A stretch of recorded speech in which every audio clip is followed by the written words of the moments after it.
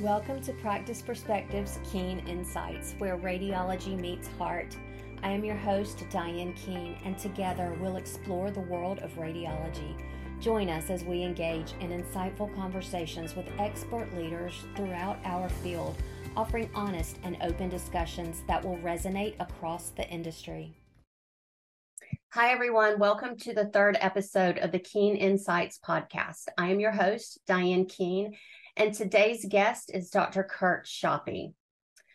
Dr. Schoppe is the president of Radiology Associates of North Texas, one of the largest, if not the largest, privately held private practices in the country. And rather than give you the typical introduction for Dr. Schoppe, I am going to give you what one of his friends and colleagues gave me. Dr. Schoppe's superpowers are rockstar dad, Olympian grade fitness, sailor linguistics, and acute discernment. Dr. Schoppe, welcome to the show. Howdy, it's nice to be here. So thank you for taking the time to talk to me. Was a great introduction. Any guesses on who may have said that? Not certain. That could very well be our CEO, Mr. Corbin Wilson. So he tends to be a flatterer and overstate one's qualifications because he does a very good job of making people feel good about themselves. You are correct. It was Corbin that gave me that intro, but he's not wrong. So is there anything else you would like to add to that introduction, though? Tell us a little bit about yourself. So, my background is relatively varied. We can look at it in reverse from a radiology standpoint. I've been with Radiology Associates of North Texas for about 10 years now. I was on the board for about 7 before I started as president in January. Before that, I was a body interventional radiologist doing both diagnostic and procedure rotations. I tend to do the cross-sectional intervention procedures like CT and ultrasound guided cases. I started my residency journey thinking I was going to do IR and really ended up finding more of my passion and joy in the cross-sectional procedure style as opposed to the endovascular. So I fully support them, and I'm glad that they cover the call, and I'm glad that I don't have to. Before that, I trained at Wake Forest, both for my residency and fellowship, and I was at Baylor College of Medicine for med school before that. I have a helter-skelter background of different activities, both professionally and as hobbies, as Corbin alluded to on the fitness jibe. So we can putter around and find some of those later. The key bit of my past that most people take an interest in, especially now, given what's happening in the radiology workspace, was I did work in private equity before I ended up going back into to healthcare, and actually initially was going to do an MD MBA, and then decided that the MBA was a bunch of academicness and the street level learning was more important. It also took a lot of time and a lot of money, and I wasn't sure there was a, not to shoehorn in the finance terms, but a return on investment in just having the credentials after my name. And so I stuck with the MD, skipped the MBA, and still end up tending to have a finance or economic bent to most of my work in radiology. I think that's what a lot of people these days associate with you when they hear the term Schoppe. You've become a term, not just a name. It's just Schoppe. I'm not sure if that's a good or bad thing, but I'll roll with it for now. It may be either, but it's true. So I have known you, well, we've known each other now for 5 years, which seems insane that it has been 5 years. Like a lot of my friends in radiology, it was an RBA event where we were introduced. So yeah, 5 years ago seems longer, and it seems shorter at once. I was going to say, I don't know if it's impolite to say it feels like longer. Just because we pack a lot of stuff in there. So and those, intermittent meetings, the professional conversations and all the rest, like those, you end up making those contacts and it feels like a deeper connection than just a 5-year connection. I would agree with that. So I think because of those conversations and working together on various talks and opportunities, I've learned a few things about you that I'll share here. Um, and you may argue them or not agree, but I think it's pretty accurate. And I would think more people than just myself would agree. What I've learned about Schoppe in the past 5 years: you always give credit where credit is due. I never see an ego involved in you allowing other people to shine, which is lovely. You always say exactly what you mean. I think some people are not accustomed to hearing the truth, but you are a truth teller and you don't make many apologies for that. You don't shy away from it. You acknowledge and support your staff. And I've heard you talk about your MRI techs or your office staff or your colleagues, Corbin, everybody around you. And you often recognize them in both words and actions, which is really great to see. And another thing, and we can talk about this a little more, just especially this one sticks with me a lot because of my background in radiology marketing, but you have always been very supportive of marketing in radiology and supporting your team. And also, I mean, as the president of the group with budget considerations and everything else, you value that. And, that's especially significant to me right now because I've had several friends in the industry who have been cut from their positions in radiology groups, who are marketing experts because of various reasons. Practices are cutting marketing departments and you haven't. And I appreciate the fact that you see the value in that. So that's been another good thing to see. So those are some of the things in the past 5 years that I have learned from knowing you. Fair enough. Yeah. From the marketing perspective, I think that's one of those bits that comes from prior experience. I think if the preponderance of your business experience was in healthcare, then it's easy to lose out on the importance of how these different business functions add up to greater than the sum of their parts. And I think marketing is one of those pieces. And it goes down to at some point you have to invest. You can think of it just purely monetarily, but allow me to say the gauche thing and then back that up with some others. But you have to spend money to make money in that sense. But I think it's more than that. It's the time, it's the attention, and the intention and how you make people feel. And for a long time, many people in healthcare succeeded in spite of themselves, not because of themselves. I think when you get into difficult circumstances, when you have to run lean and be efficient, it's easy to look at something that has a very soft impact or something that's difficult to measure, like quality, like the impact of marketing services. And it's easy to underweight the importance of it or miss that that psychological piece, that relational piece that's in there. And it's difficult from a cost accounting perspective to justify some of those things, I would say, because the other thing I did in our group before was I ran our quality programs. It's one of the few academic conferences I still go to. Is like the ACR Quality and Safety Conference. But I think quality and marketing, both things that are very, very difficult to measure, are very, very important. Not just in the standpoint of you're supposed to have these things or these divisions or these departments. They're really important because those two things help you build connections and relations. And you need both of those when things get tough. Numbers are numbers, money is money, and people don't necessarily have the most healthy relationships with metrics or money, but they have healthy relationships with people who they feel value them and that they in turn value. And I think sometimes, especially in healthcare, you actually have to teach people to do those things and show them, not just do it. We can't just do good radiology or do good patient care and expect people to see it. I think the functions of quality and marketing is to help you make people feel it. And to develop those relationships. And in so doing, have a broader base of support for your business itself.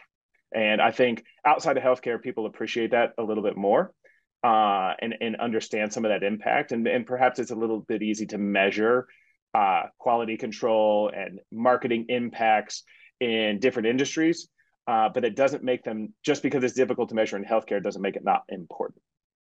I would agree with all of that. I started in radiology when, gosh, you were probably in junior high. Um, but it was in the it's over 20 years ago, and it was in the very, I think, early stages of actually marketing radiology. And, back in the day, I'm finally old enough that I can say that, and it's quite literal, but radiology was housed in the radiology department of the hospital, and what came to you was what you did. Mm-hmm. And the ability or the wherewithal to go out and be on the offense, go out and ask for this, go out and earn the work has been, I've watched it evolve for a long time. But I think what I see sometimes now, that to me, I feel like it's a little short-sighted. And again, I commend you because you lead your group in a different way and support your marketing efforts in a different way. But I've seen with friends who have been cut from their marketing department or their marketing jobs, and their departments have been cut in other practices. I see several things. First, we I'm sure we'll talk about this later, and you have some thoughts on this, but we all know that there's a shortage or an unavailability of positions of radiologists to fill the needs that we have in practices all over the country. And then at the same time, there's a backlog of studies because of that and other factors, that I've heard the excuse or the reasoning from various practices of, why do we need to market when we can't even get to the cases we have now? We're completely, backed up for weeks, if not months. So why should we put effort into marketing? And I agree with you. I think more than ever, when we get to times like this, is when you need it more than ever. Because when there is such a backlog, or there are so many other contributing factors that might be perceived as negative, more than ever, you need your relationships to remain strong. You need to let your local practice and your local referring community realize that in spite of whatever difficulties maybe happen, that you still need them, you appreciate them, and you value them. Right. So I think that is just a great thing to consider. And yeah. I've talked a lot about this lately with various people, but I really do appreciate your perspective on that. And that's fair. And it's an easy piece to miss. And this goes back even when I was in residency, and we'd be interviewing medical students for the residency program, and we'd have them out at dinner beforehand. And one of the things I would routinely tell that group is, whether you understand it or not, radiology functions as a service specialty. Everybody likes to think they're at the top of the pile. It doesn't, but it just doesn't shake out that way. You can be very important. You can be critical, in fact, foundational for the hospital and other specialties to achieve what they need to achieve, but it doesn't make you not a service specialty. And I would argue, in that example you give of, we're fully booked out for weeks or months, why would we need to go spend time advertising? Well, two things. One is, you're not being able to serve certain of those referring relationships the way you want, because their patients are going to be delayed. And so that makes them look bad. They're the ones that their patients are going to blame for that, not you. And so you want some brownie points, some reserve, something in that relationship where they can understand that. And you need to be communicating that to them. But also, potentially, if this is an important referral, making things available to them as best you can, whether that's procedural access or the diagnostic imaging access. That's one. The second one is, just because you're fully booked doesn't mean your case mix is good for you from a business standpoint. We all know there are asymmetries and inconsistencies with how certain cases are reimbursed, the time it takes certain cases to be performed, interpreted. You have the ability in a fully booked schedule, if you're still working on your referral basis, to change what your case mix is from a referral basis that may advantage you, either by making it easier for your workforce to get through the work that's there, or optimizing your economics from the work that is there if you're already fully booked. And you're going to have to do that by shaping your relationships and your referral patterns. So a fully booked schedule, to me, does not mean that you are optimal. Fully booked schedule just means you're fully booked. I would argue that you need to look at it at the next level to really decide what impact you can have, because you have not only economic considerations, but your straight up workforce I mean, if your primary referral base is wall to wall cancer follow-ups, that's tough for your workforce to get through, even on a fully booked schedule.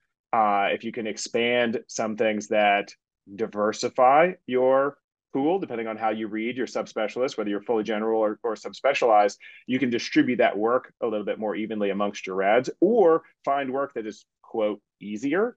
I'm going to pick on MSK here. I would rather them have a whole bunch of joint MRIs than a whole bunch of liver and complicated pelvic cancer MRIs. Like, let's call a spade a spade. Those things are probably, they reimburse at very similar levels, but they're going to be, your ability to interpret those and distribute that work is a little bit differently. So a fully booked schedule does not mean that you are optimized. I think that's lazy thinking, if you want to get back to, I tell the truth and people have to deal with it. So right. But it's the same thing with marketing. Like we can tell ourselves stories that we run our businesses well just because your net positive cash flow and your schedule is booked, but that's not really what any other industry would consider a well-run business. And just because you tell that story to yourself or your shareholders or investors or whomever doesn't make it true. Agreed. Yet another reason why metrics and data are so valuable in everything we do, including our marketing and business decisions related to what we will try to grow. So I know you're often called on as a subject matter expert, and you're called on to speak at industry events or join committees or add value on multiple levels. Tell me a little bit about, like, what topics are you most asked to talk about? What does this industry go to Schoppe for? No, fair question.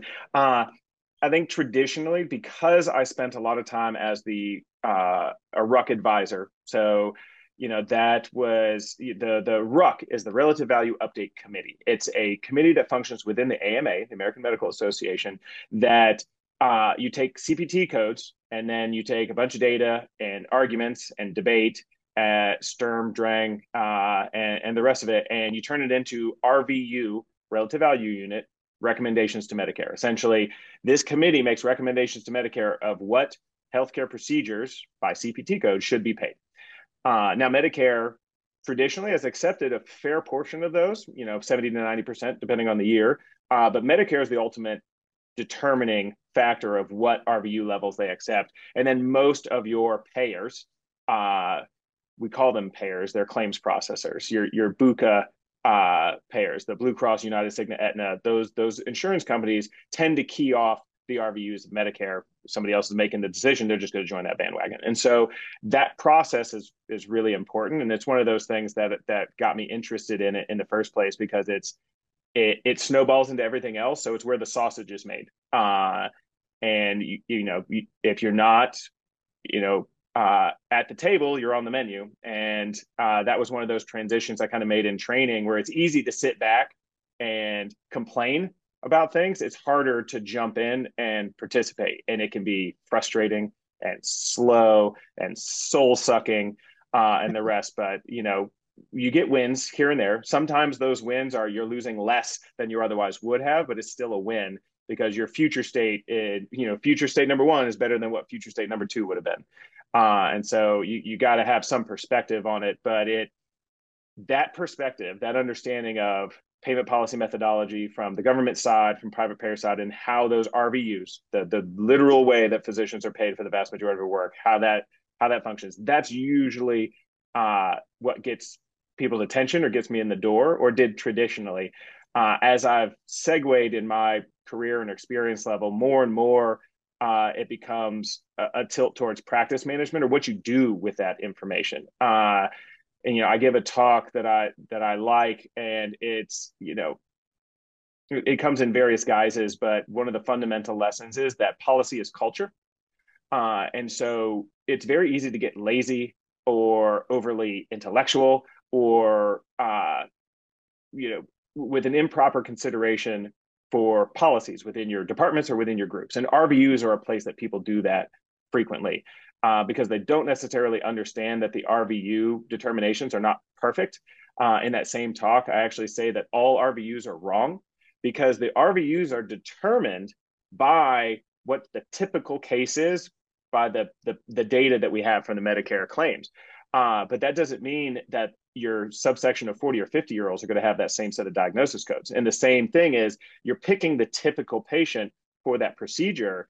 So if you cover an outpatient imaging center in a suburban area that has a relatively young or affluent referral base, you are technically getting overpaid for every CPT code you perform because those patients don't have the typical morbidity mortality of a Medicare patient in whom those RVUs were determined.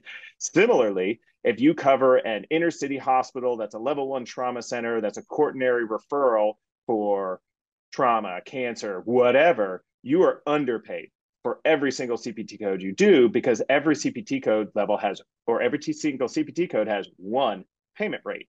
And it's that perfect patient in the middle. So technically, basically every patient that you see, the RVUs for that CPT are wrong because it's only that perfect middle patient where they're actually correct. And so depending on your case mix, if you see a lot of difficult cases, you're underpaid for all those cases. They're going to take longer. They're more difficult. They're more psychologically difficult. They're more, emotionally or physically difficult to do them. Similarly, if you're in a certain environment, you're technically overpaid for all those patients because they don't have the disease burden, the incidentals, the complexity that was determined for that typical patient. And so your policies should address some of this nuance. And then part of that comes in where, and not a lot of people know, well, more people know it now because I bring it up, but my background was, yes, it was economics and finance, but it was also psychology. And, and one of the things my mom taught me very well is you can tell people what to do, but you can't tell them how to feel. And if you write policies in your group in a way that does not recognize the way that those policies make people feel, particularly when it comes to your policies around how they work, how much they work, how they're rewarded for the work that they do, they're going to feel bad. And in a workforce shortage, if you're making your people systematically feel bad, they're going to find other options. And I think a lot of people have found that out the hard way because right now, if you want to work 100% from home and work 4 hours a day, there's a job for you. There's several jobs for you, actually, and pretty highly compensated. And so a lot of people relied on the stickiness of physicians. And I'm not just talking about radiology here, I'm talking about in general, stickiness of physicians. And so they feel comfortable not having to deal with the complexity and nuance of how they might feel to work in that environment. Whereas in radiology, that's really come to a head because people have options and they can work 100% off site. They don't have to come into your department. They don't have to come into your hospital or your imaging center. They can work from home. And a lot of people have given two middle fingers to groups, academic departments, and whoever that they feel are treating them poorly or is a toxic work environment, and they're just going to go work from home, and they'll find something else later if they want to get back into it, in person. So the policy matters, the culture you do matters, and you should address it with some intention. Don't let it happen accidentally. That's one of the points I try to make people. And then the other, when you talk about this policy, the intersection of policy in your group or department and payment policy and RVUs in general, I think one of the talks you invited me to was that IR versus DR fight club, because the RVUs kind of cycle over time. Mammo used to be an RVU dog, and now it's an RVU king. IR used to be the opposite. IR with component coding and the rest of it. IR was a RVU king, and now they're very much RVU dogs. And where if you have IRs that are only based in the hospital, it's very difficult for them to cover their costs if they don't read a significant amount of DR or diagnostic radiology. And they don't necessarily want to do that. That's not what they train for. And what they want to do is spend time with patients and seeing them. And so that's why you see a lot of groups now, they look at it and they treat it like every single person should be in and of themselves profitable. And this is actually what a lot of pharmaceutical companies have done with their individual products like saline and certain medications, which is why you have shortages in them. They're like every standalone thing should be profitable in and of itself. And I think that's a terrible attitude for healthcare. It may make sense in other businesses, but when you're in the business of healthcare, there has to be a certain amount of altruism in how you run your business for the entire model of healthcare to work. And you could argue that in a capitalistic society, that doesn't make any sense. And I'm not going to disagree with you. However, that's why I also don't like that attitude in healthcare. So you can inform your decisions with some of these other industries, but healthcare really, really needs to be considered separately. And I think it's Elizabeth Rosenthal in her book talked about how pharmaceutical companies used to have product lines and other things that they were willing to lose money on. And one of the reasons we have these drug and supply shortages right now is people don't want to do it. And hospitals still look at radiology groups with interventional and diagnostic components as like, you have to do the whole thing. And they don't acknowledge, and some of them just frankly acknowledge that you're going to lose money on the IR piece, but you get the DR piece and you just deal with it. That's harder. That's a harder attitude to maintain when you have radiology groups that are now separating because that economic divide gets so wide. And it's particularly acute in smaller groups. And so unless you have the culture where the IR guys are going to really hammer it on the DR, or you rotate people through those money losing shifts, it's very difficult to work that way. And so this is one of those where attitudes have inertia, and those attitudes I think are changing. And we can talk about it, but there's going to be things that get broken along the way. Maybe they're hospital departments, maybe they're radiology groups, maybe there's people's spirit, but that's part of our capitalistic creative destruction society is as we work on whatever the new normal is, the old normal is going to get broken and people are going to get hurt. And we just have to try to weather that the best we can. Great answer. A lot of answers here or a lot of statements that it triggered a lot of follow-up questions I want to ask. Well, I mean, that gets to one of the things I think we've talked about before is people love micro specialty or super specialists, people who know everything there is to know about one thing. And while that's tempting, that's a very unidimensional way to approach the world, especially a complex world and environment. And David Epstein has a book called Range, where he talks about how generalists will win in a subspecialized world.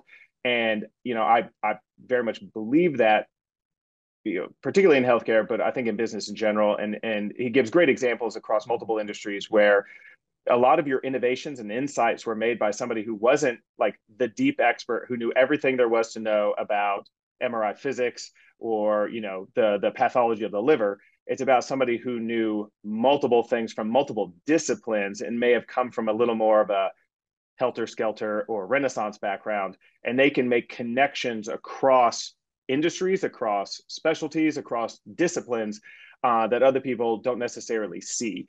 And that's why there's a power and a strategy and a value in having people that have varied and generalized experience. And it's something I prefer to look for in some of our management staff.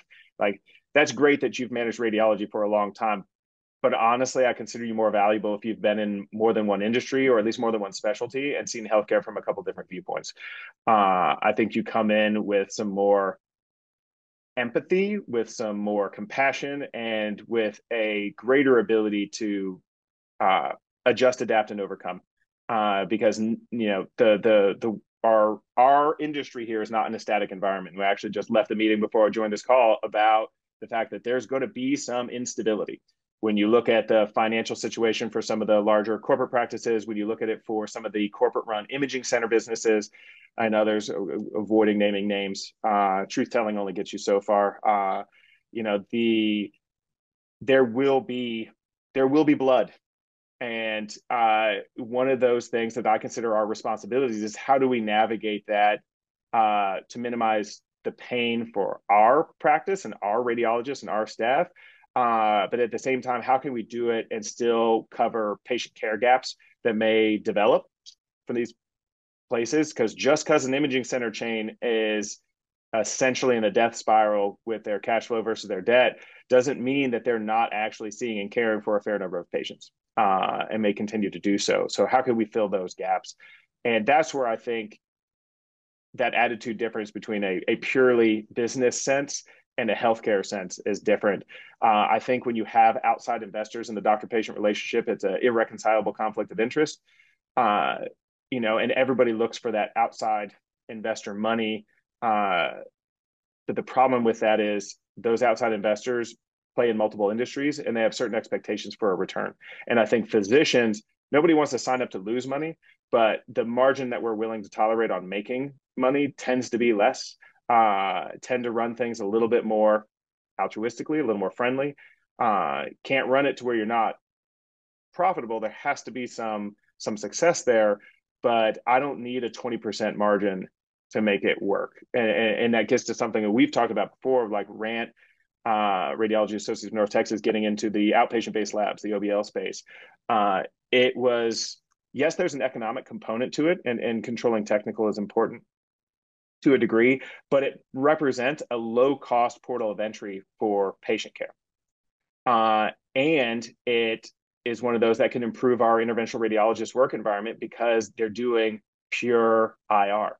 Just like sometimes I would take our evening or overnight shifts. Our group, you do those voluntarily. It's not assigned as part of the group. You get compensated for it, but I would do those because I could spend a week not dealing with administrative headaches, committee meetings, or whatever. I was doing what I considered very pure radiology, diagnostic radiology, where the people I'm going to be talking to on the phone are going to be the surgeons or the ER docs who are taking care of those patients. And that's about it. I'm not dealing with all the other shenanigans and the rest of it. I have a real hard time avoiding the sailor linguistics.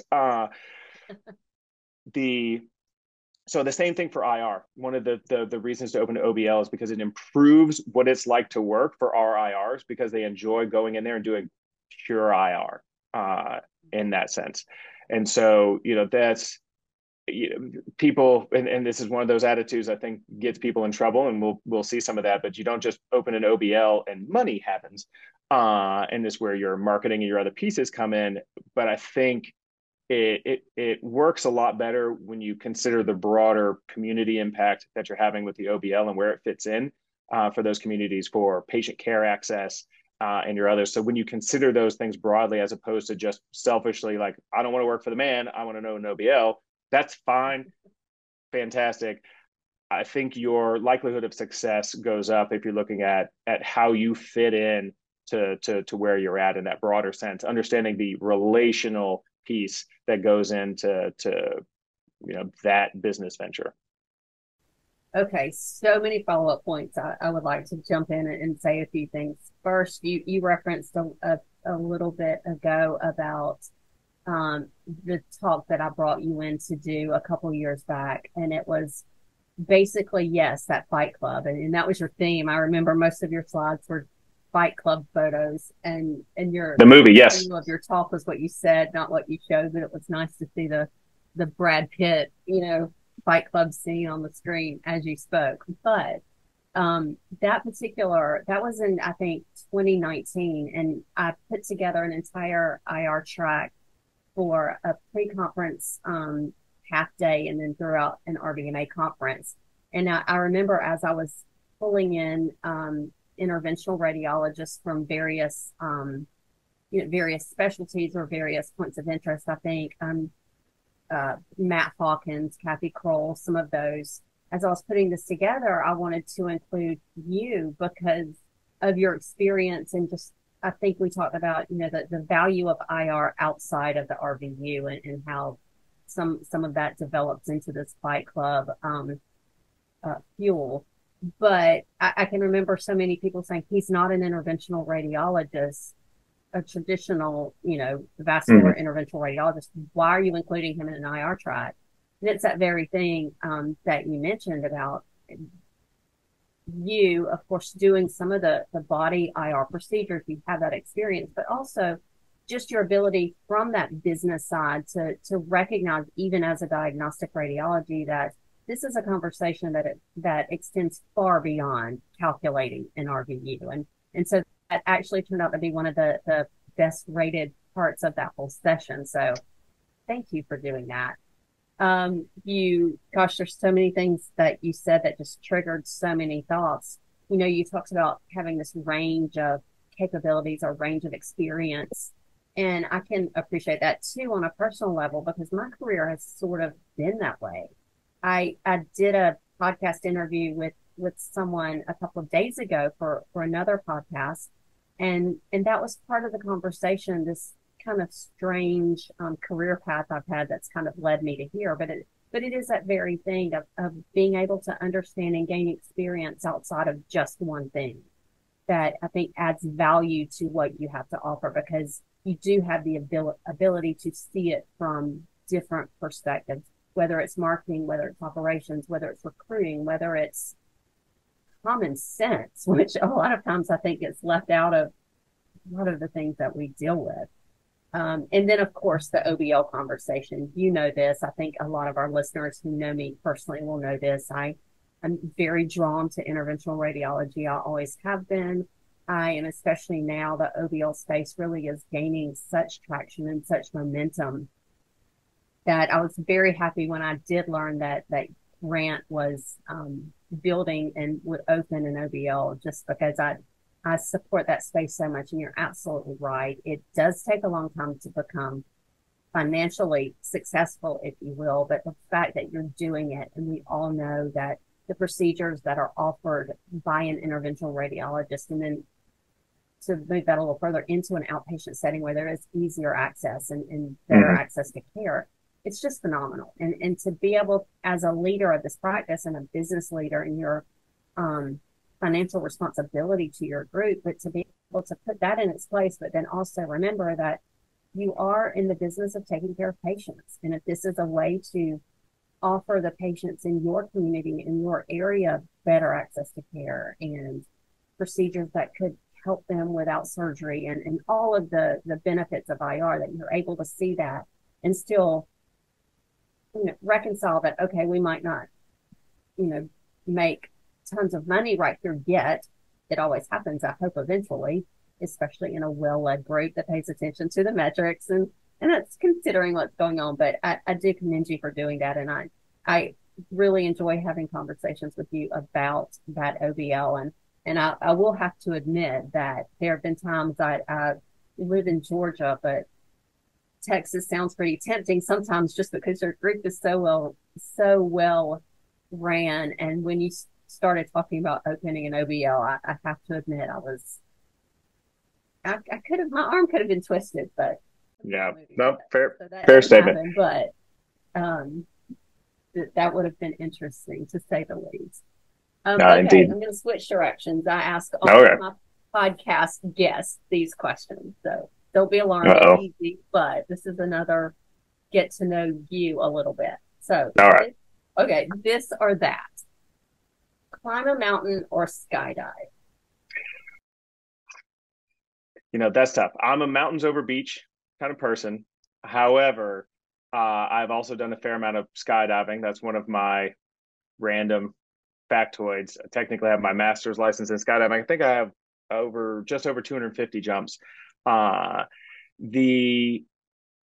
like climbing a mountain. I like the views. I like the way the air smells. I like the way it sounds as you're working, your way up the mountain. However, there's a certain freedom to skydiving, and at terminal velocity, air acts like liquid. And I also swam in college, and so I like the ability to control that and fly, even briefly, as it were, whether free falling or under canopy. And so I'll take the Tom Petty answer here and go with free falling and skydive.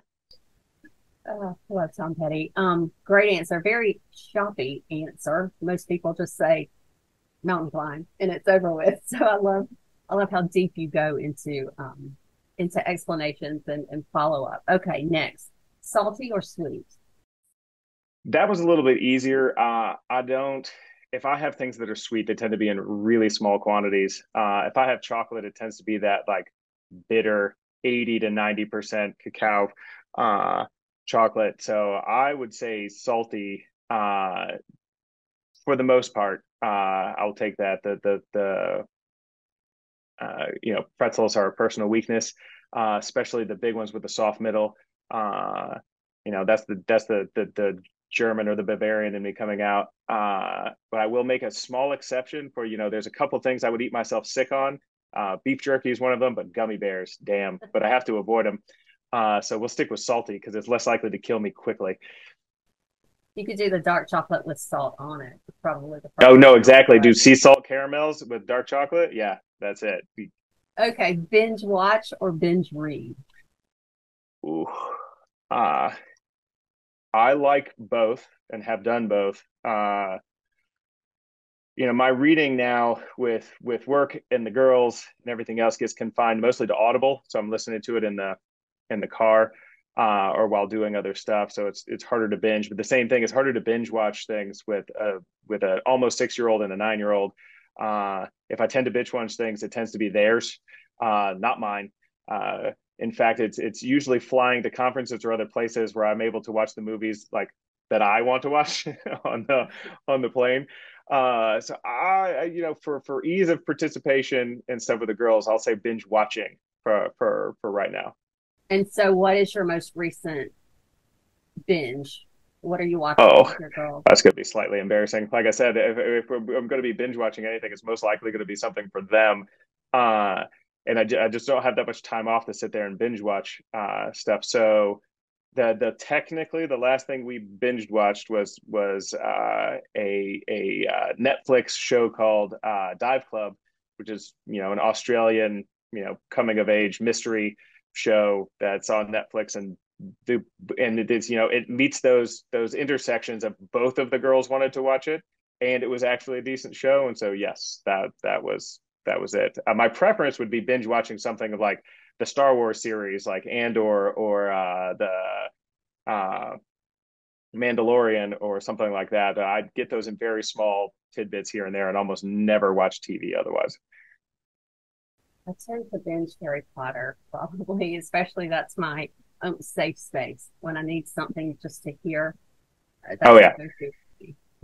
My dad and my youngest brother were in town this past weekend, and my oldest Lila, she's 9 right now, but she has listened to Harry Potter on Audible on stuff to go to bed for years, and also tends to listen to it in the car. Now she's moved off and is now listening to this John Grisham young adult series, Theodore Boone, about a kid lawyer.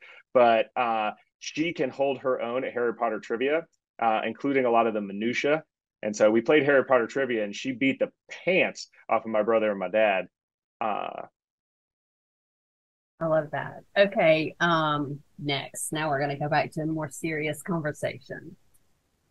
If I were to ask you to give us a State of the Union address, if you will, about today's radiology environment, what would you talk about? I know we've already touched on some of those things, but yeah, what are some key points that are relevant today and relevant to the radiologists that are working today, that are looking to work, whether it's the operational side of radiology and the business side? What are the hot topics that you would choose to deliver in a State of the Union address?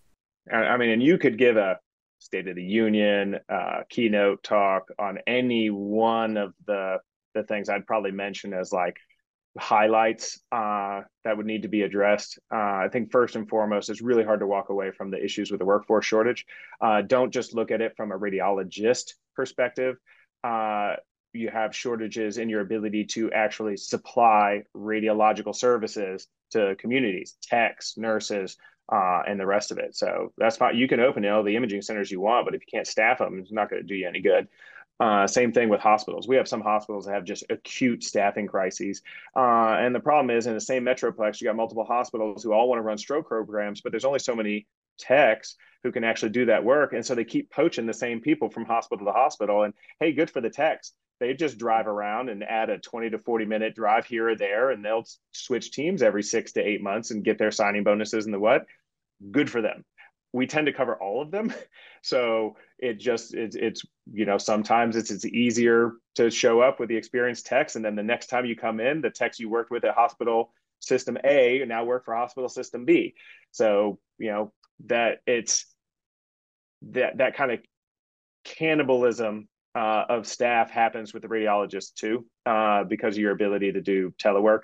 But you also get, there's a toxic mindset that seeps in there that's going to be a problem long term. A lot of radiological services are based on the ability to offer, the backup of teleradiology and being able to handle that efficiently, but still having an on-site presence. And we've talked about radiology being sidelined and hospitals not taking our needs seriously or whatever, but it's very hard to make demands on the hospitals when you don't show up and you don't look like the other specialties. This is one of the problems Medicare has with radiology. And so our workforce shortages, while it may seem like it offers us the opportunity to exert our economic authority in demanding stipends or payment rates or whatever to provide these hospital services because there's just a limited supply of radiologists, it also runs the risk of changing the nature of our business in and of itself and how people consider radiology. So just because you're important now does not mean you will be important forever. People will find other workarounds. Do you see, where does this go? What's, I guess that's the $1 million question. With respect to the workforce shortage, where is this taking? Yeah, with respect to the workforce shortage, to answer the where are we going, I think it's going to be highly variable and, like real estate, local.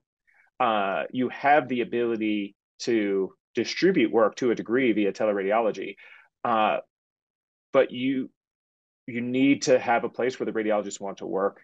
And you can only pay people so much. You have a lot of the corporate practices right now developing teleradiology arms, and they're debt financing their ability to recruit radiologists because it's a existential threat to their business model. But that gets to that toxic mindset I was talking about earlier. So allow me to expand on it. You get into almost a mercenary mindset with some of these rads who are doing teleradiology only, where people will pay them more and more. People will pay them unsupportable sums for the work they are doing because they need it to maintain their contracts. The problem is those entities who are debt financing those positions have a limited time horizon that they plan on operating before they need to exit. We don't operate with a limited time horizon. We've been here for 80 years. We'd like to continue being the group that provides it. So I can't go and debt finance a bunch of positions in an unsustainable way because it threatens my ability to continue to exist, nor can I leverage whatever short-term advantage I have with workforce shortages over hospitals in a way that threatens our ability to be a long-term partner. And, at a certain point, though, you do have to push back and you have to work with people who pay you well or people who treat you well. Honestly, it's the other order. Work with people who treat you well and people who pay you well. And I think in that order is important. But it's a balance. And you see that in some of these Facebook groups and these others where you have people who are just looking for the next highest dollar per RVU paying job, not worrying about stability. And the thing is, I don't begrudge them that. They're exercising their ability to operate within this marketplace. And I do believe in, the ability to adjust and roll with the market. That's fair. The problem is the mindset is what I worry about. And the fact that they are coming in to a severe supply shortage. And so with a high demand, and everybody's seen those supply demand curves. And so your price is going to go up. The price for their services goes up. That's fantastic. What most of them don't realize is that is always a cycle. And that is not a permanent state of being. And so at some point, they're going to be working for a 10, 20, 30, 50% discount for what they're working for now. Now, what would cause those things? We know that you don't get immediate increases in the radiologist supply because it's a 5-year pipeline to get them after med school. And you're competing with multiple other specialties. Now, payment rates, and people hear about crazy sums in med school and they'll start being interested in radiology. That's fine, but that's not really going to solve it. I don't like everybody tosses around AI and they're like, oh, it'll come and it'll save us. I don't. We work with a lot of AI startups. It's one of the advantages that we have. Our IT department is larger than most private practices. We have full-time developers. We write our own code. We work with a lot of people.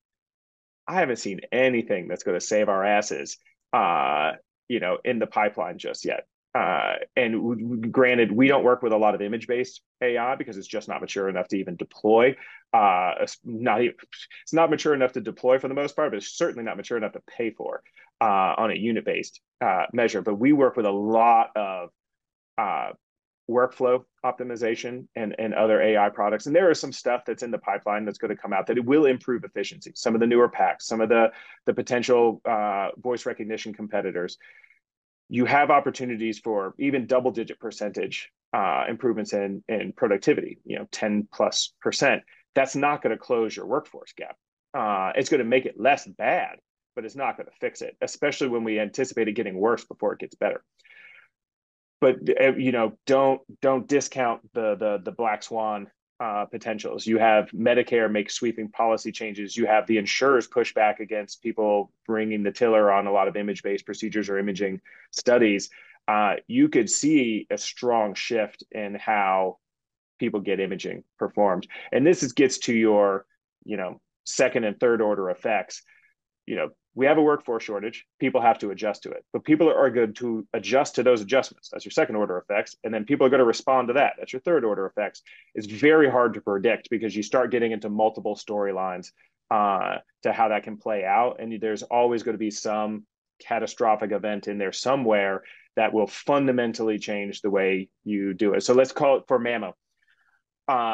The RUC had recommended a 50% cut in what the technical payment rate for mammo was going to be. And Medicare was just like, no, because mammo had been exempted, in sense, not intentionally, but unintentionally, via legislation, and had been paid on a G code, not an actual CPT code. G code is a government code. So it didn't ever go through the modern payment policy methodology and get repriced. And when it finally did, and it was put through that, because by the way, it was paid on a multiple of film, developer, and other inputs like cut film, not hacks, digital supplies, and other things. And so when you ran those through, it should have had a 50% cut, and it didn't get that cut. Now you have it being considered for bundling, since it's now used a significant portion of the time with Tomo, and those are currently paid separately. If that comes to pass, you could look at a mammo plus Tomo bundle that pays 70% of what it does now, 60% even.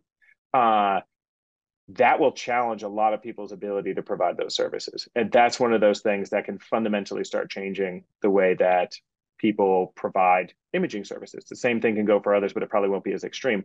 Because you already right now, even at the payment rates you're looking at not only large practices, but large chains of imaging centers being in an essentially insolvent position where they cannot pay their debts without some external intervention. And then you're looking forward at it, the world of economics is about unlimited desire with limited, means or funds.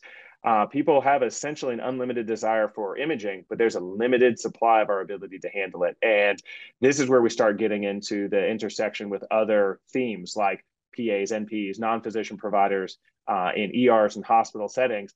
We know there's peer-reviewed data that shows they order more imaging. So yes, they're efficient in some senses, but that's what that like Mississippi data came out, and that hospital system showed that they actually cost the system more using them because of these other downstream effects. And so in that sense, when they were responsible for the dollar spend, and that's one of those things that you really have to consider, is at some point, somebody's got to push back and say, we can't spend this money. We don't have this money.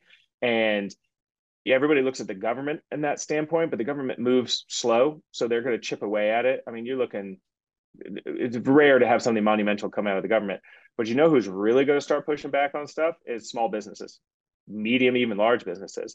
And you've seen, intimations of that here or there. But I think what a lot of people don't understand is who actually pays for healthcare. The vast majority of healthcare in the United States, besides the government payers of the Indian Health Services or the VA, let's take the government payers out. All the rest of that healthcare, for the vast majority of it, is paid for by businesses. It's not United, Blue Cross, Cigna, Aetna that pay for those things. They're claims processors. A business contracts with Blue Cross or United to administer their health plan. When one of their employees or employees' family members gets healthcare, the bill gets sent to United. United invoices the company pays the bill, not United. The company does.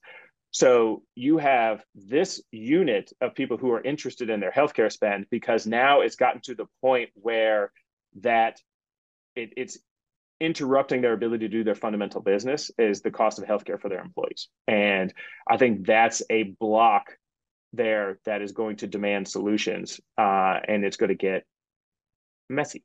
And that's where you get into these changing practice requirements we kind of did earlier. So you're changing your nature of your relationship, not only with hospitals and imaging centers and how you cover them, whether you cover them on-site, off-site, how much IR they get, what days of the week they may get somebody, but you're changing the nature of your relationship with your radiologists, the presumed owners of these businesses, and less are actually owners of the business. They're more likely employees now, and work in a corporate environment, an academic environment, and many private practices aren't the traditional physician-owned model that they were previously.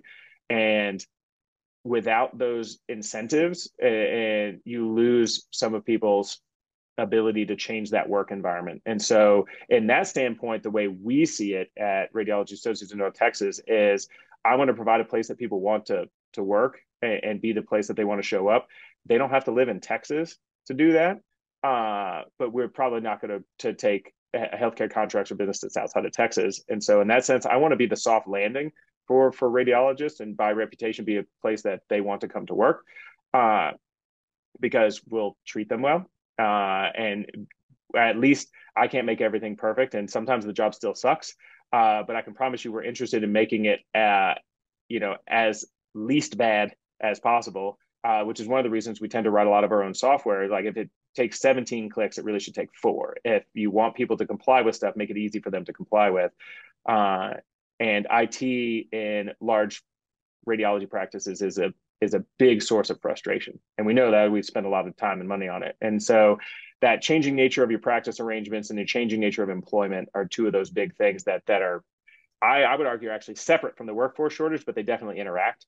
And then finally, you get on your keynote talk like workforce shortage, changing nature of our relationships, both with our contracted hospitals and imaging centers and our owners, partners, employees, whatever they may be, to finally, I think, like I mentioned earlier, a lot of healthcare entities have succeeded in spite of themselves, not because of themselves. And that's going to piss a lot of people off because they got a lot of their self-worth wrapped up in the fact that they made a fair amount of money in healthcare, or they ran a practice and it grew such and such big, or your blah, blah, blah department with grant funding or whatever. But back to the, let's get down to brass tacks. And, a lot of leadership in healthcare has been a little bit narrow-minded. And they focus on near-term gains, near-term wins.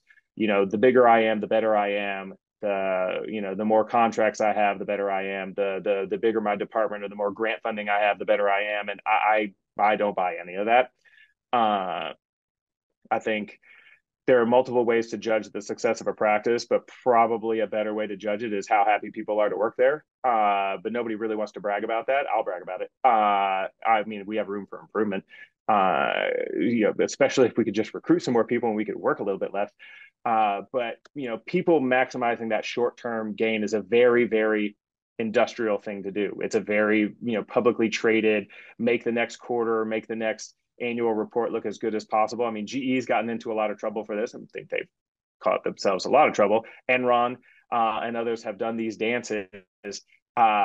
Healthcare shouldn't play in that field, and we need to have a much longer term horizon for what we consider valuable and how we want to build our practices and what we would interpret as success. And so when you talk about the OBL in that sense, we knew there was a 3 to 4 year timeline where that's going to be negative. And in essence, as you expand, it'll get a little bit more negative before it ever gets positive. We're a little bit ahead of our projection right now, but we tend to forecast things rather conservatively, and we're not to toot our own horn, but our finance team is pretty damn good at it.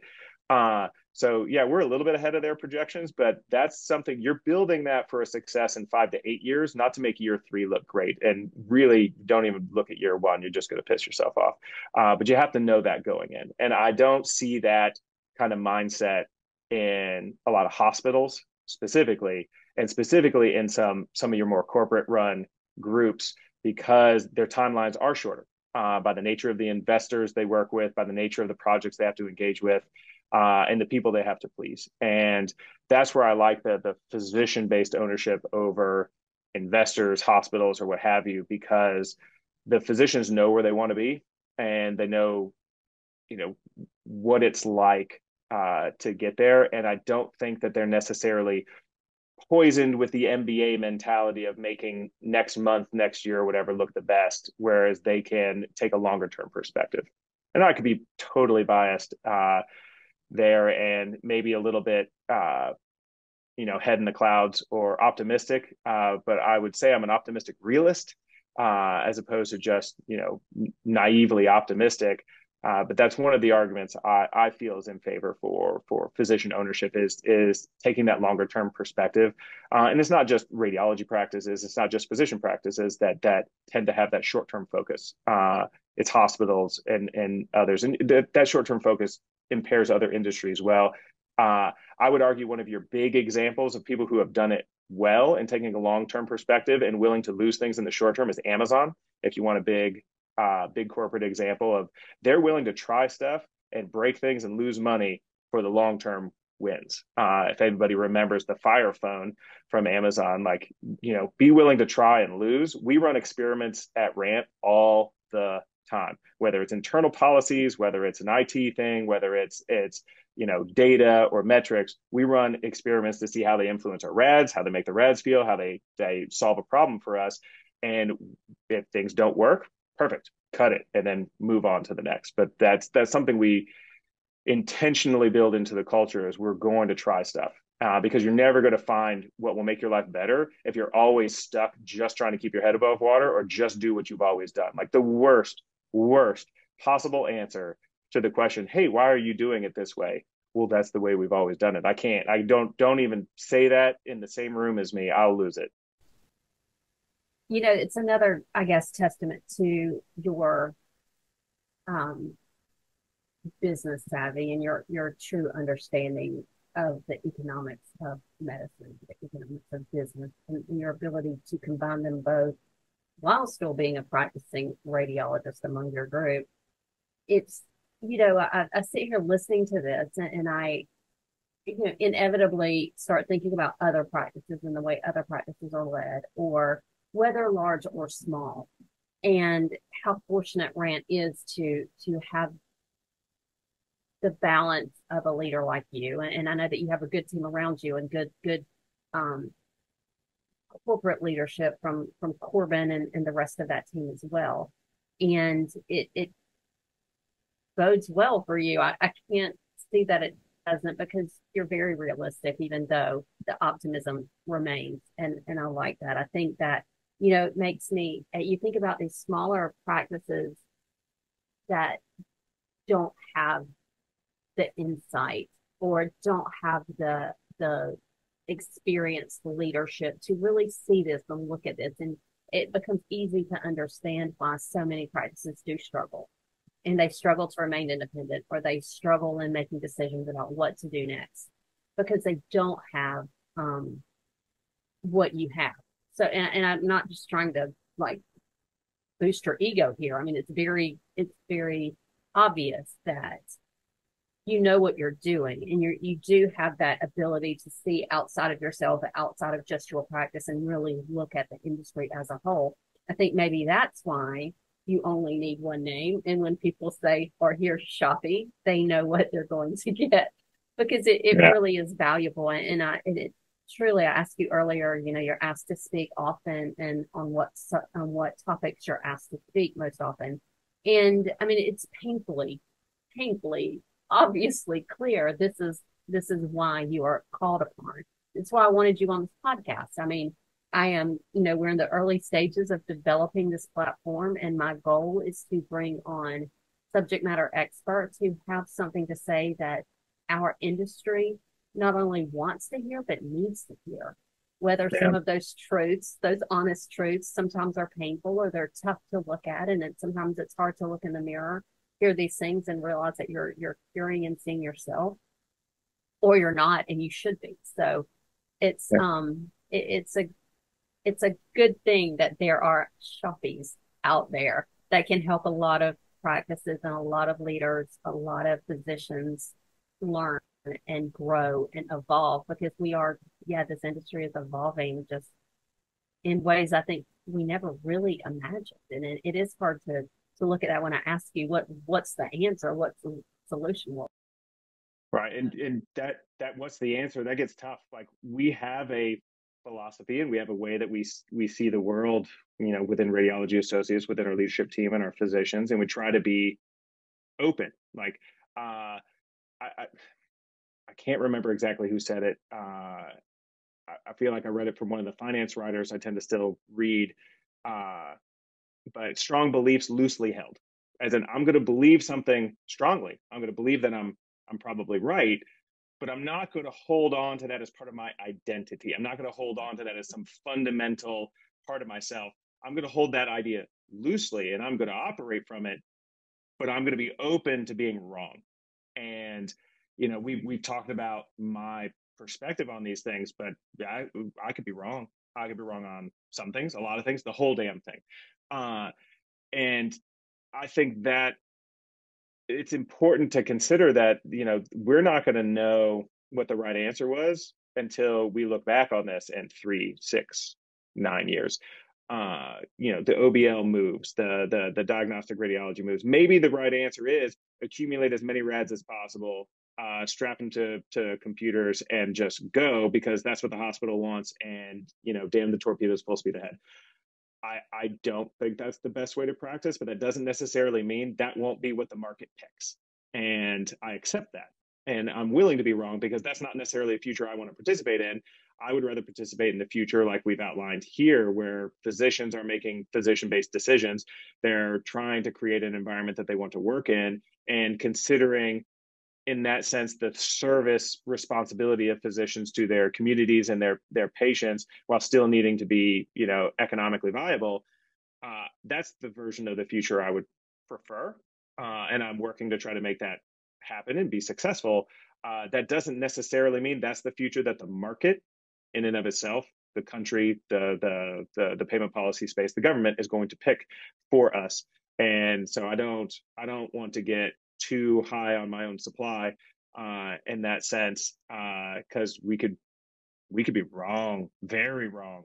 And we're wrong sometimes. We tend to try to not be wrong about the major things, but some of the smaller things. And we've taken risks here or there, and you get singed, you get scarred a little bit, and it makes you better for the next time around. So that's perfect. Just try not to make catastrophic errors, in that sense. And that's one of those where, our board considered it our fiduciary obligation to the group to evaluate, private equity or corporate investments. We've done it twice. We've even engaged a law and finance firm for what we called in the finance industry, when I did private, it was a fairness opinion. You get an outside person to objectively look at your business, and from just a pure financial standpoint, what that business could be worth. Our shareholders have rejected that every time. And that's one of those, I think, it's not a catastrophic error, but it's an error that absolutely diverges what your future options are. And it was one of those that we didn't take it, but we didn't take it not like accidentally or whatever. We didn't take that on purpose. And I think, from that standpoint, moving in a way that increases your options, not decreases them, matters. And I think that tends to be the branch of that tree we tend to take. We try not to close off options or opportunities for ourselves as physicians, for ourselves as a practice. And that was one of those kind of fundamental divides in the road, the Robert Frost, two paths in the wood, as it were. So one of the things you said, it definitely resounds, especially since I ask it in the form of giving us a State of the Union. You referenced having strong opinions or strong thoughts, but loosely held, and that doesn't define you. And I would say we've got a lot of that going on in our world right now. We won't go into that subject, but wow, that describes a lot of people on either side of anything right now. Mm-hmm. But to be able to have your opinions, but loosely held, where you can hear others and have intelligent conversations about why you believe one thing, or anyway, we won't go there, but that resounds at the moment. Yeah, people like it. There's a meme or a I don't know if it's a political cartoon. It's just one of those cartoonized or memeified things where you have, there's a line, there's two tables, and there's a long line of people at one, and there's nobody at the other one. And that one that has nobody at it is, like inconvenient truths. And the one that has the long line of it is comfortable lies. And people gravitate towards confident opinions, or people who tend to be skepticism sells better than optimism. And skeptics always seem smart. They're questioning, they're contrarian, they're saying these things are wrong. The problem is, especially in finance, but in other places, the history and the data doesn't bear out that those predictors, catastrophizers, or whatever they may be, end up being right, especially in finance. But I would say in radiology, one of the first ACR conferences I went to, people were worried about tele-radiology platforms and all radiology being done in foreign countries and undermining the ability of radiologists to practice in the U.S. Yeah, how'd that shake out for you? And so people spout these things confidently, and it gets them attention and it gets them speaking invites and what have you. But I think a little bit of humility goes a long way there. And part of that's our academic environment and how they work, and part of it's just the fact that controversy gets attention, and when you're at a conference, your objective is to make people feel like they're getting valuable information and that is worthwhile going there. And so skepticism and confidence sell, but it doesn't necessarily mean that they're right. Right. Very true. We talked a little bit about, your ability to lead because of your vast experience in various things. But we haven't talked a lot about, or any really, well, maybe a little, about you still functioning as a practicing radiologist in addition to leading this large practice, and in addition to trying, it sounds, to be the best leader that you can be for your people. But where do you find that balance of being a working radiologist, still doing your shifts, however often you do those, plus being the leader and the person expected to guide your practice into continued success and continued growth, or continued stability? Where is that balance, and how have you found your place in that? I mean, does working often still in your specialty make you a better leader? Does being a leader and a financial leader make you a better practicing radiologist? Is there a balance in there?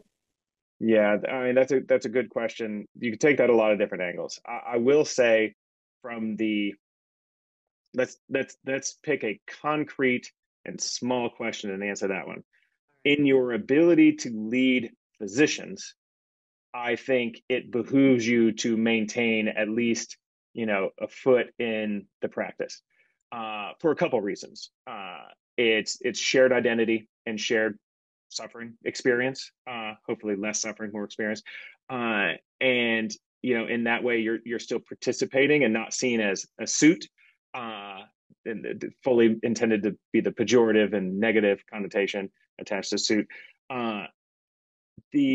But one that's even more important, and this is something in my first board meeting as group president, I wanted to impress on our new and old board members, was one of the greatest assets they had to our practice was sitting in the boardroom and having the discussions we have, getting exposed to the information that we get, and seeing the high level views that we have from the board, but also being in the trenches practicing radiologists, because the way that they see their environment, the hospital, the imaging center, the PACS, the integrations, the lack of integrations, and how it is like to be a day-to-day radiologist in our practice is hugely valuable. And it gets back to that concept of range.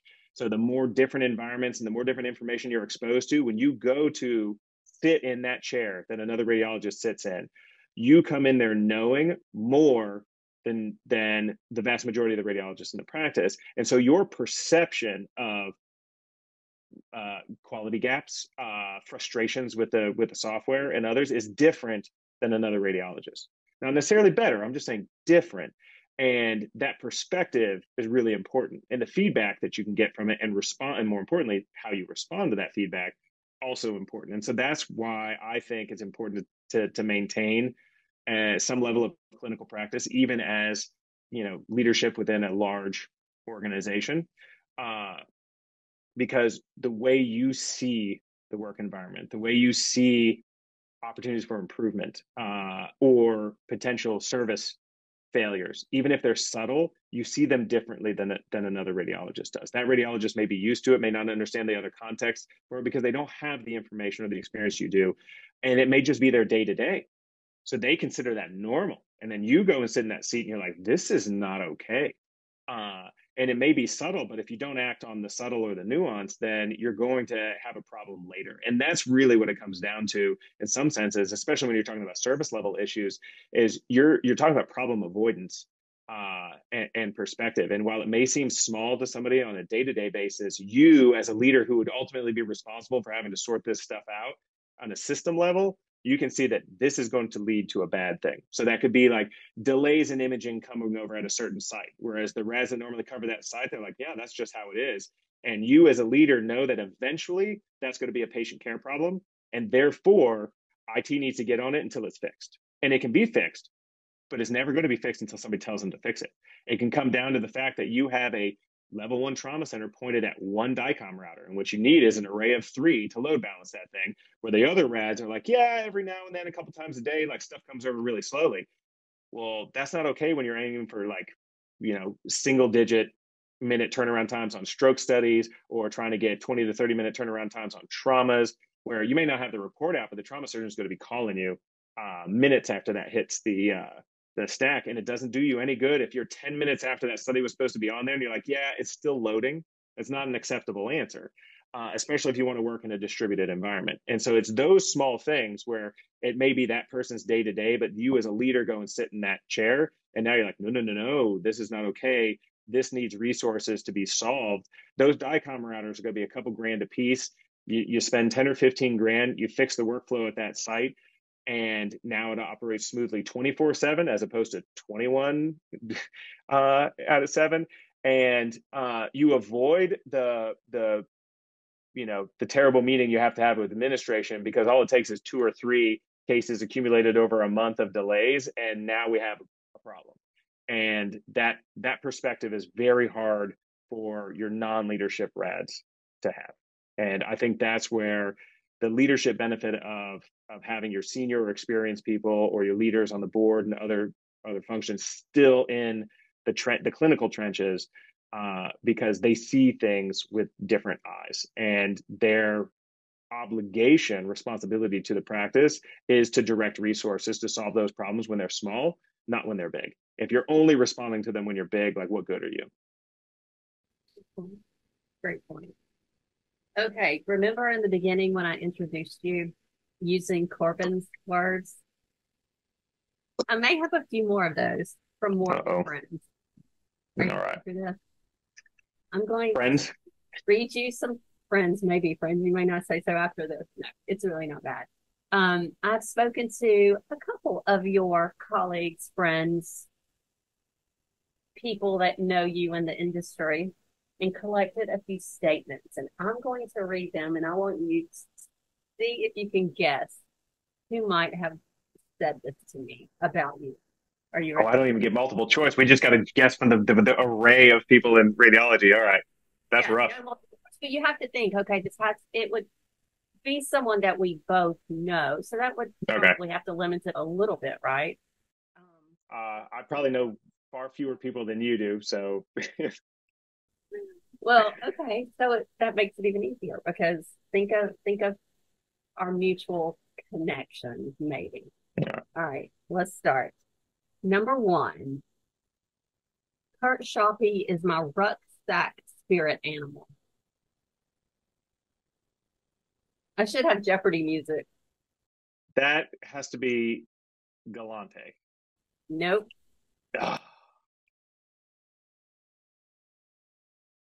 Like, you got the ruck reference in there, but it's a rucksack for people. Rucksack, which completely different.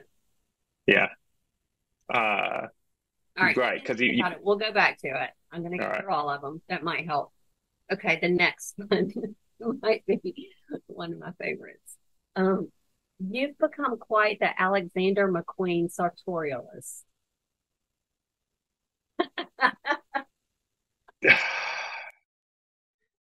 That's difficult. There's don't really. There's very few people who would bring up Alexander McQueen, but I actually have two references to your fashion choices, which is really maybe not surprising so much to me, well, but I bet some people would be pretty surprised by this. in general, I would say your listeners, if they don't know, may not be aware that I'm allergic to ties, and I tend to wear sweaters, and I make no apologies about it, and I will almost never be in a suit. Know that I think I don't know that I've ever seen you. Maybe once, maybe. Sweater, slacks, that's I about think all you're going to get. it was actually at like a gala event, so maybe. Yeah, a gala or something like that, or if the one time I will wear, you know, shirt, tie, blazer to Medicare because when in Rome, I'm there representing others, and I don't want to draw any attention to myself that's different than the topic I'm there to discuss. So yeah, boring ass khakis, white shirt, blue or red tie, and a navy blazer. Yes, I would like to disappear into the background. It, All right, yeah, I'm going to so skip the answer. We're going to go through these first, and all right. then we will go back to it. I think maybe this one might be a little bit easier for you. And this one is Kurt. You can't come to the table. You are not on the SOR. That would be Zeke. Exactly. Yeah, that was my eagerness to participate at the Ruck in the early days when I was just an observer. I think that was in 2012. The and they part of the ACR sends a team, several people to the Ruck meetings, and I was the Moorfield Fellow that year. Had done the Economics and Health Policy Fellowship with the ACR, and I'd been on the emails, participating in the phone calls, and went to the meeting. But the Ruck team with the SIR was stuck in a different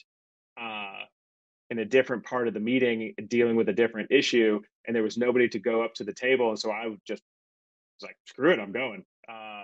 But yeah, you can't technically go to the table at the Ruck if you aren't on the document as one of the participants, and I wasn't yet because I was just there as an observer. Are you like Hermione with her hand raised? Me. I know it's. Oh shit, I didn't know anything. I was sitting there next to Stephanie Lee, who's amazing and is our lead Ruck staff for the ACR right now. And basically just sat next to her the whole meeting, asking questions like, what does that mean? What does that mean? What is that word? What is that acronym? What the hell is happening? Because this is not that process, that payment policy process is not something you get to watch a YouTube video on or taught in med school or residency. This is an apprenticeship. It is learned. It is bureaucratic, arcane, Byzantine. Pick your poison there, but it is not something you can go read about and jump in. Like you gotta experience it the hard way. Well, yes. Okay, so you are correct. That was Zeke, and he got a kick out of providing that for me, and he was very quick to respond. So, okay, here's another one. I love that what Kurt and I have in common is both our love for payment policy and for fashion. I love that I've stumped you. So now that's the second reference to fashion. Yeah, would that be Melissa Chen? Really third if you count the rucksack. Would that be rucksack? Dr. Chen, Melissa Chen. Oh. All right, we're starting over. Or Geraldine McGinty. Ding ding ding. There it is. That was Geraldine. She really she laughed a lot. She's one of the few that would recognize the Alexander McQueen sweater. So. Well, so let's go back to Alexander McQueen. That was Amy. Amy Patel. Yeah. Fair enough. And then Kurt Schoppe is my rucksack spirit animal. You want me to tell you? You're gonna have to. Yeah, Josh Duncan. Oh, see, I didn't know you were gonna pull in the vendors. Okay. I told you connections. You didn't know. Yeah, fair enough. Yes, Josh with Red AI. So yeah. And then that makes sense. I saved the best for last. And this one came to me organically. I did not actually ask for it. in having a conversation about you with another of your colleagues, the quote I got was, Kurt needs to go to charm school. No, that's unfair because I already know who said that. But that gets to your point is if you want to talk about personal branding, my brand is we're gonna call it straight, and I'm gonna try to do it diplomatically, but I'm not going to blow smoke, as it were. And so that would be Dr. Bello, our board chair for the ACR, because sometimes I say things that people don't want to hear, or that other people are afraid to. And that's really what it comes into. And we've had those issues, not just within the ACR. You have those anywhere, within a practice, within a hospital, within your physician organizations, where people want to participate in the hierarchy, and they want to participate in that kind of leadership ladder. And at a certain point, I think our obligation to our practices, our hospitals, our organizations is greater than personal ambition. And sometimes you're going to have to say things that other people don't want to hear, that they might find offensive, that might challenge them. Now you should do it as nicely as possible and not be a absolute jerk about it. But and even then, I don't necessarily get upset when I tell people things that are uncomfortable. I get upset when I don't have the courage to speak up when I should have otherwise. And so my incentives are a little different there. And as non-academic and as a private practice person, sometimes in those settings, academically, people could have your success or failure as an academic is your ability to continue to advance within those hierarchies in the institutions. RANT is a flat organization.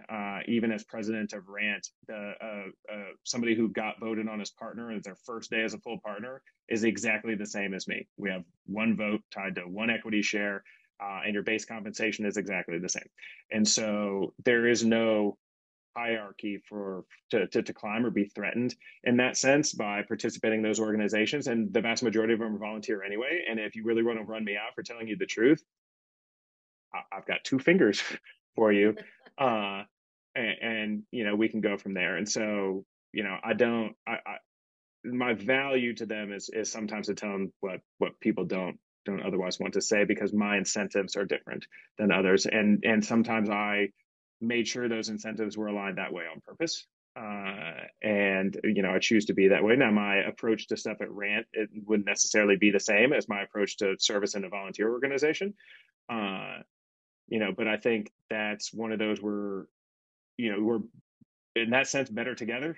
But we got to be operating from the same page and have the same understanding. So you can disagree on opinions, you can disagree on interpretations, but you shouldn't disagree on fundamental facts or on I think in that sense on some processes and organization in that sense, or culture. I saved that one till last because it did tie directly back into the very thing we started with one of the things that I've always respected and appreciated in you is that you do tell the truth, even if the truth hurts. So I think I'd rather people tell me. It's the same thing we talk about when we talk about quality at our practice. It's like, as a learning organization, if you want to consider yourself that, you want to, not seek out or not enjoy making mistakes, but you want to be happy when you find them, because it gives you an opportunity to correct them. If you're hiding from your mistakes, if you never get feedback, then how are you ever going to get better? And so I would want people to tell me when I have opportunities for improvement, just as I see my obligation to an organization that I want to succeed, whether that's the ACR, our hospitals, or RANT as a whole. I believe in transparency, but they need that feedback to get better. And just like I want it personally or professionally, I see it as my obligation to provide it to others that way too. Well, you do a great job of it. I think that we have gone on for well over an hour, and we probably should wrap this up, although I seriously could keep talking to you. I always learn so much when we talk, and I appreciate that. And I really appreciate you taking the time to do this. It's an honor for me to have you here, that you would agree to give us some of your time. So thank you so much for being here. Any last last thoughts or last comments before we have to go? I think we've covered it. No, I appreciate you. Yeah, I appreciate you having me on, and always enjoy the conversations and the insights. It's one of those things. It's easy to talk about the radiology stuff in the industry as a whole because it's where your passion lies, and I have fun working on those problems, even though some of them are difficult or nigh on unsolvable. I think in that sense, it's trying to make the future look a little more like what we would like it to be, as opposed to just accepting it as a passive inevitability. So I would encourage others to do the same. Is there's no reason to accept a future state that you find unacceptable. I would rather you take the initiative and spend the energy and try to make that future something that you want it to be, whether that's professionally, personally, within radiology or outside. Don't be a passive recipient of your fate. That's a great point to take with us as we close this up. I do have one more question. When your girls watch the Australian show, do they pick up the accent? Not as much as I thought they might, but they do question the accent, and they're starting to sort that out. But I think we're early days on them. My lab partner in college was British, and I would come back from like 3-hour lab things with a slight British lilt. I don't know that they caught that from me, but it's that mimicry is a form of flattery. So maybe it's just where they're at. All right. So thank you for being here. Thank you to all of our listeners and viewers for joining us. If you are listening to this on Spotify or on Apple, please take a moment to subscribe and rate us. It would be greatly appreciated. Practice Perspectives Keen Insights is brought to you by Abadoc, a platform of workflow solutions built to optimize radiology practice operations. Thank you. The Practice Perspectives Keen Insights podcast is brought to you by Abadocs, a platform of workflow solutions built to optimize radiology practice operations.